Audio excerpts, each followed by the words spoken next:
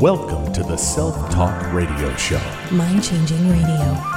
Welcome to Self-Talk Radio Show. My name is Sarah Spencer, and my guest is Wendy Friesen. She is an internationally renowned hypnotist, and I am so pleased and honored to have you on the show. Welcome to the show, Wendy. Oh, thank you. I'm really excited to share some really cool information. Yeah, I've been following you for a long time. When did you start in hypnosis, and what was that journey about? Well, it was kind of by accident, really, because I was just really broke, and I didn't have anything like in the hopper for how I was going to support myself and my two kids, and I was a single mom and stuff. And I just saw a little ad in the newspaper, and it was in California, and it was for a hypnotherapy course, and it was like 9 months long. And so I went and learned hypnotherapy, and I was so excited. Even just the first day with the most basic information, it was like, oh, this is so exciting because there's so many things you can do with it. You know, it has so many types of potential uses. So that's where it started. I'm very interested in your focus on alcoholism and drug rehabilitation through hypnosis. What sent you on that track? Well, you know, I've been doing this for 20 years, and most hypnotherapists, they get pretty good after 2 or 3 years, and you continue to have more and more training, but there wasn't anyone who was helping with drug or alcohol addiction, yet so many of us get clients that come in that say, you know, I need to stop doing crack, or I need to stop drinking, or I've been doing cocaine for 15 years or whatever, and we feel mostly unqualified to help people with this because we're not supposed to treat addiction. But what I decided to do was apply some of the same work that I do to, addiction, to help people change their inner beliefs and their identity and to change the triggers and things like that. The success was just amazing. I was stunned that, just with trial and error, that I was having amazing success with people who had failed and failed and failed at, rehabs and all the attempts to quit, and it was working. What is the real stopper for people getting help, especially with heroin? Well, the problem, and I will preface this with anyone who has used like AA or 12-step and they have that clean or sober, congratulations, that's awesome. And other people who are devout 12-steppers are not going to like what I have to say. But in my experience, the reason that people are relapsing is because it is a horribly flawed program, the 12-step program, to make you feel and admit that you're powerless over your drug or alcohol addiction, that relapse is part of recovery, that you are always an addict and you are always susceptible. That is the most disempowering message you could give anyone. Like, as a hypnotherapist, someone who comes into my office to quit biting their nails, if I said, you're powerless to quit biting your nails, you're always going to have a chance of going back to biting your nails. You're always going to be a nail biter, no matter how long you're clean. It just makes no sense. And the sadder part of the story is that my oldest son has been a heroin addict for over 10 years. He's been in and out of jail. When it was probably about 13 years ago or so when he first decided to go to rehab. And at that time, I wasn't really specializing in addiction treatment, but he went to the first rehab. It was expensive, and it was just a joke. When he was leaving after a month, the director told all the people who were leaving in the next few days, said, in 60 days, only 1 in 12 of you will still be clean and sober. It was like, really? Oh, man. Oh, wow. So you're going out of there expecting to fail. Then he went to one in Southern California another year later that was one of the biggest ones. They have over 100 people who are their patients or clients or whatever. So the director knew that I was starting to do work in the addiction field, and he sat down with me and said, our success rate is way less than 10%. It's probably only 5 or 6%, and we don't know what to do. We need something that's going to work better than this. So I did a presentation for their staff and such, but what was most shocking to me is they know that their success rate is that low. I wrote checks for $30,000, $35,000 to each treatment center that my son went to, and they know that their success rate is just terrible. And yet they're still making the money.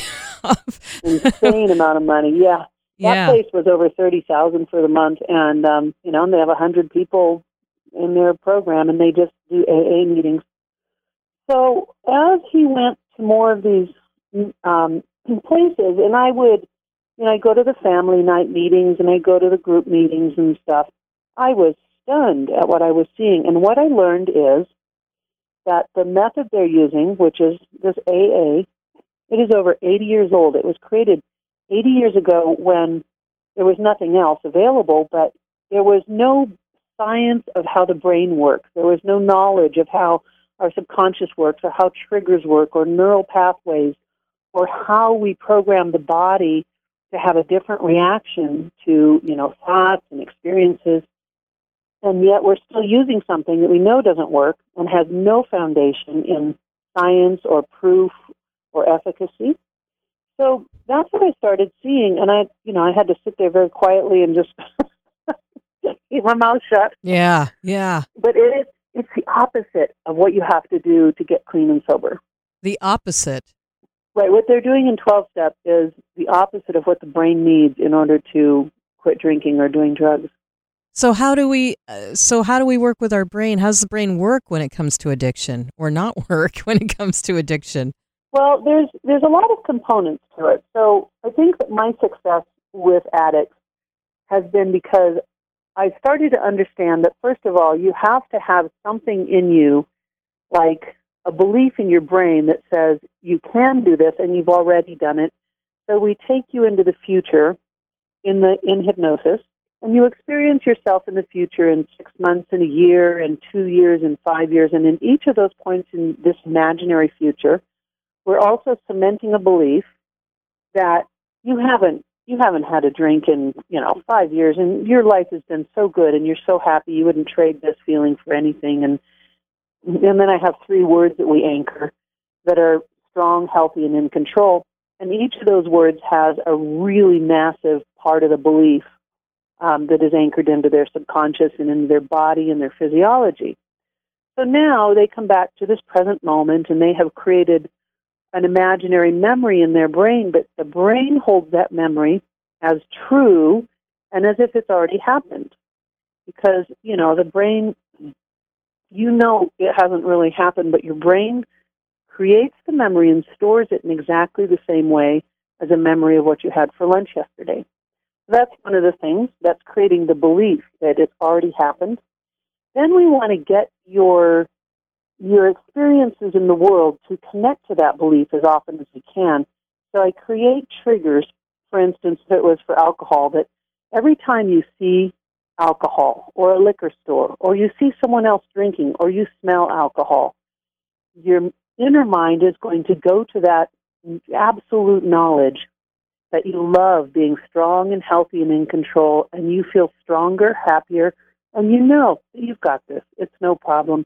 You just love your healthy life.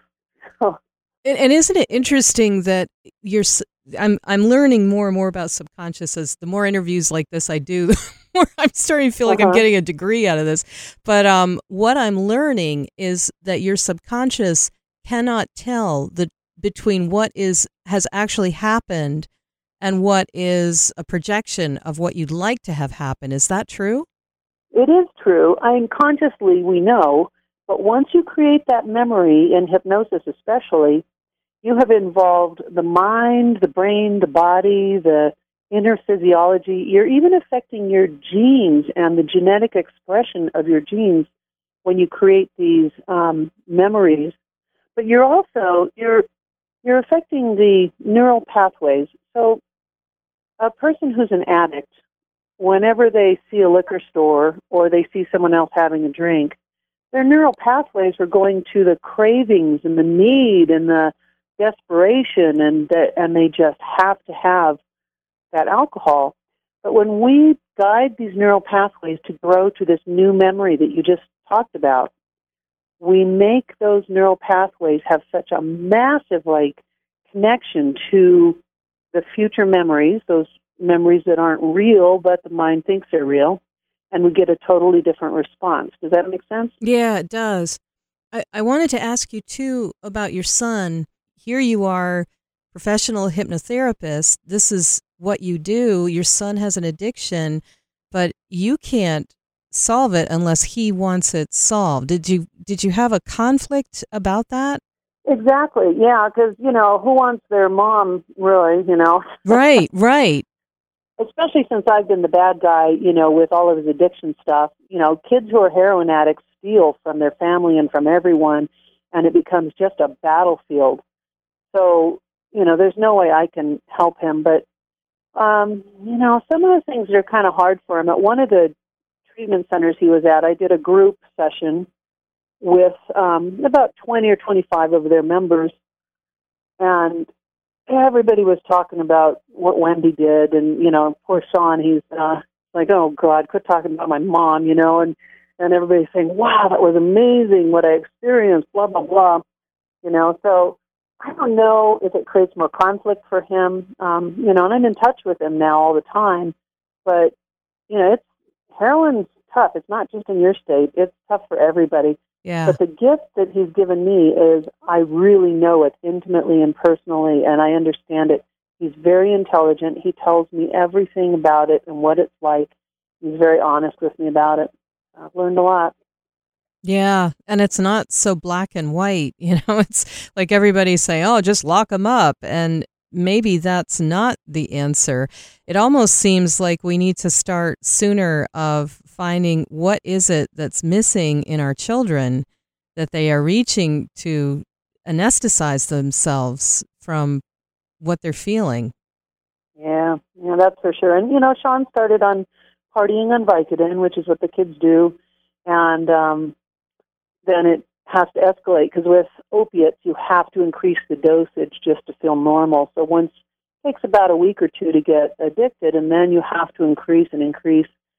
And then when Sean went to a sober living house at one point was when he learned to shoot up.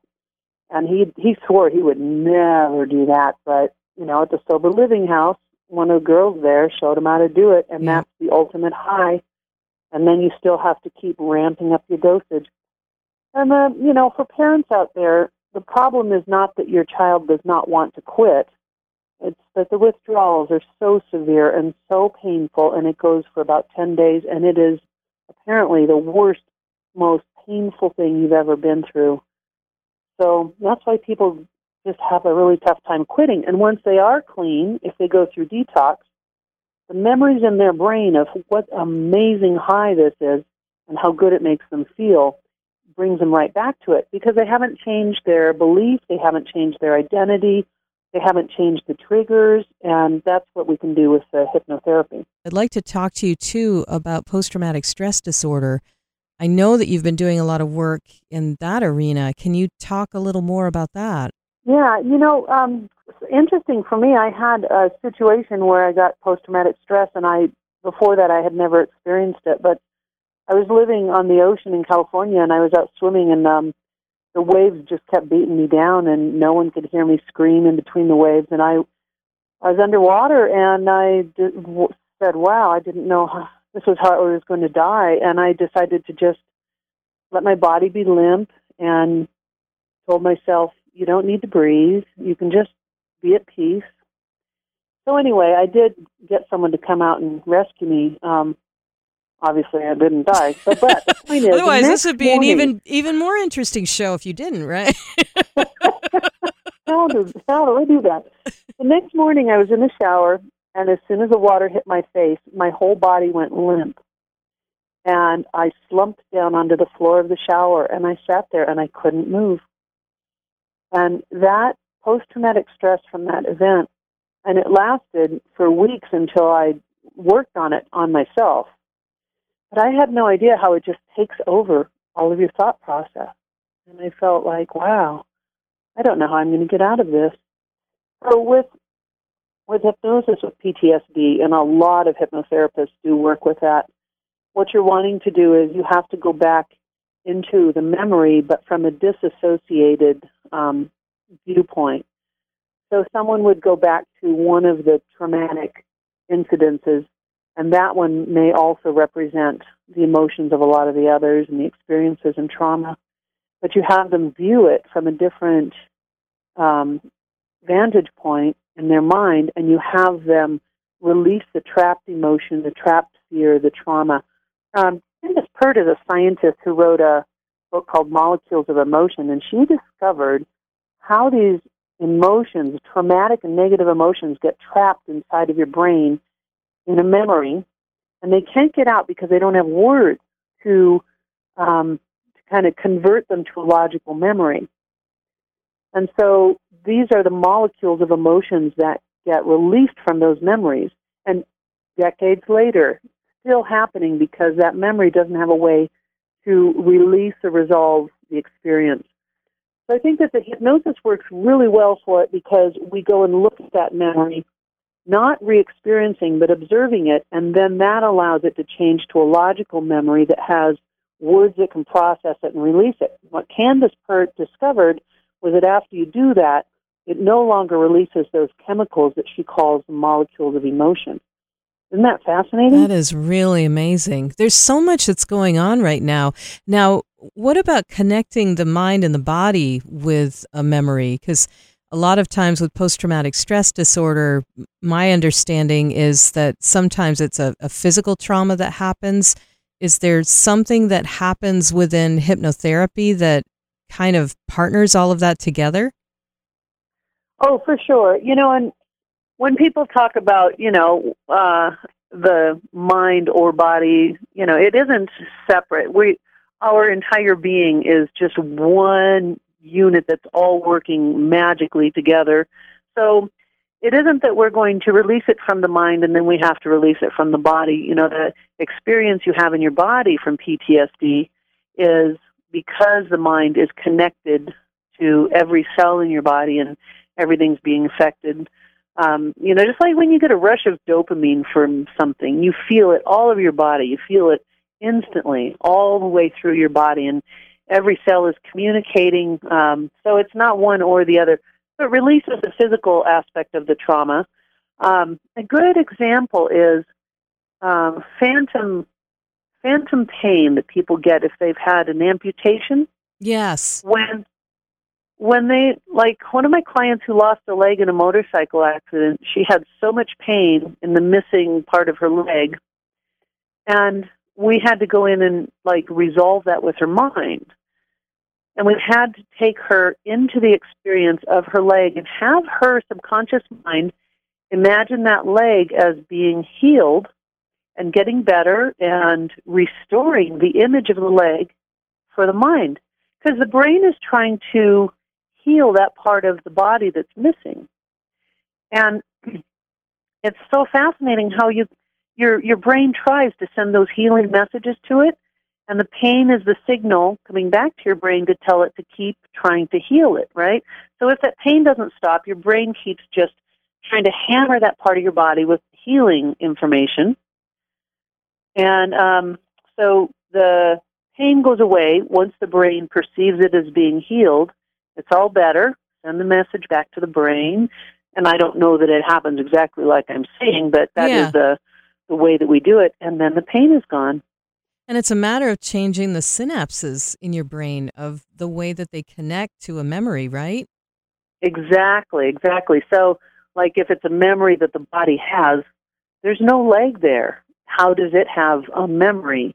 But it is, because your brain still holds all of the information in your entire body, even the parts that are missing. Yeah, they're doing a fascinating study. In fact, I'll find the link. I saw the news story yesterday of someone who was a quadriplegic, and he has a disc that's been inserted into his brain, and he thinks about his hand moving, and his hand is able to move. The brain is able to take that signal and put it through to a computer, and then the computer chip activates the hand. It's fascinating. And so, so it's really, I'll put the link on Self Talk Radio Show on the website so you all can see it. But I found that was really amazing, that what our thoughts can do and how powerful we really are. We just have to figure it out. And, as far as you have to have the willingness, correct me if I'm wrong, but you have to have the willingness to change it and the belief that it can be changed. Otherwise, it doesn't matter what you try to do; it's not going to work. Yeah, well, there are some people. For instance, a woman who had a stroke. It had been 20 years ago.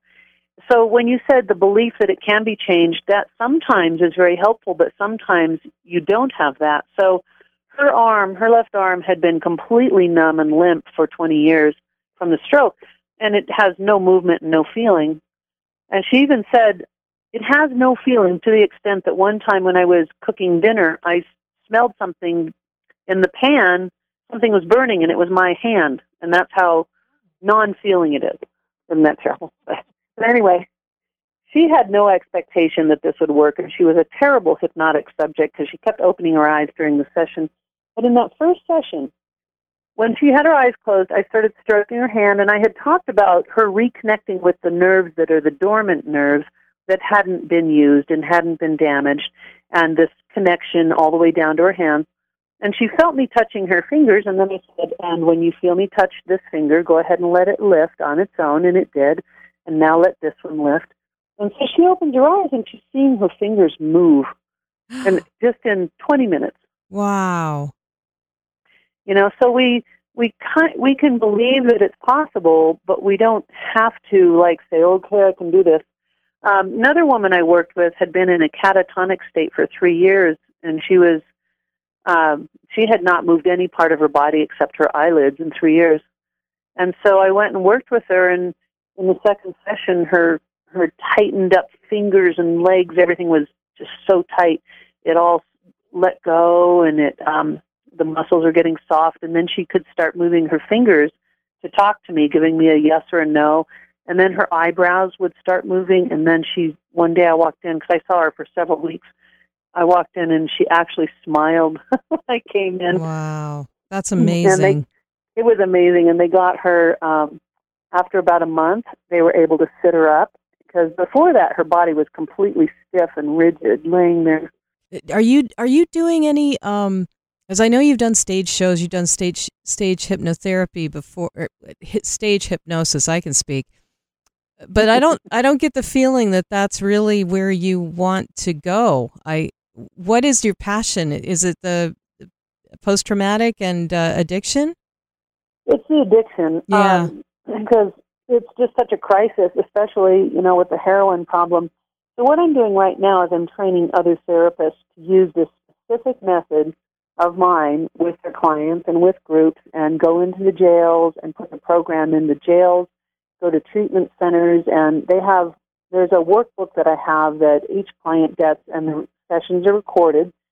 So the person who's doing the facilitating has a specific methodology to follow, and it's very consistent, so everybody gets the same experience.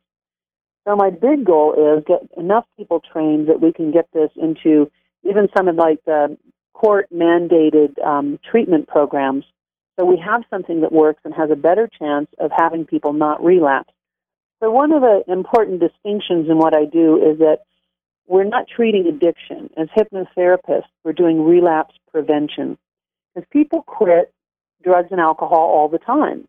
That's why the rehab industry is a multi-billion-dollar industry, and a bit of a scam at that. But that's why it is, because people keep coming back and coming back. So what we do is relapse prevention, and we get the person rock solid to not relapse by changing how their subconscious mind, their beliefs, their values, their identity, their triggers, their neural pathways, all this stuff, and to change all that. So that is my big focus. What I'm looking for are people who want to be part of the team to help promote this and get it into more institutions and schools and colleges, and present it to as many places as we can. But also, if the state governments or county offices are looking for an innovative program that has, in my experience, it has 20 years of my success doing it, it's something that could really help the states who say, God, our heroin addiction is out of control. Well, let's do something about it. Yeah. And how do we get more information about that? The website for that is theaddictionproject.com, and anyone who's looking for help with drug and alcohol addiction, we have the resources there, and there's some free sessions that they can actually download and use right away. Nice. And then they can also, get the program that my trainees do, or they can bring the program to their treatment center. But anyway, the contact information is on there. Yeah, that's the place to go, theaddictionproject.com. Wendy Friesen has been my guest today. Thank you so much for being on the show. Thank you. I appreciate you spreading the message because I think it's just so helpful for people to understand and know why they're failing. It's not their fault. They've just been programmed wrong. And, the programming in the 12-step and AA methods is actually causing you to relapse. Interesting. Thank you so much. I really appreciate you being on the show. I'm Sarah Spencer for Self Talk Radio Show. This program has been a production of Hall Communications, Burlington, Plattsburgh.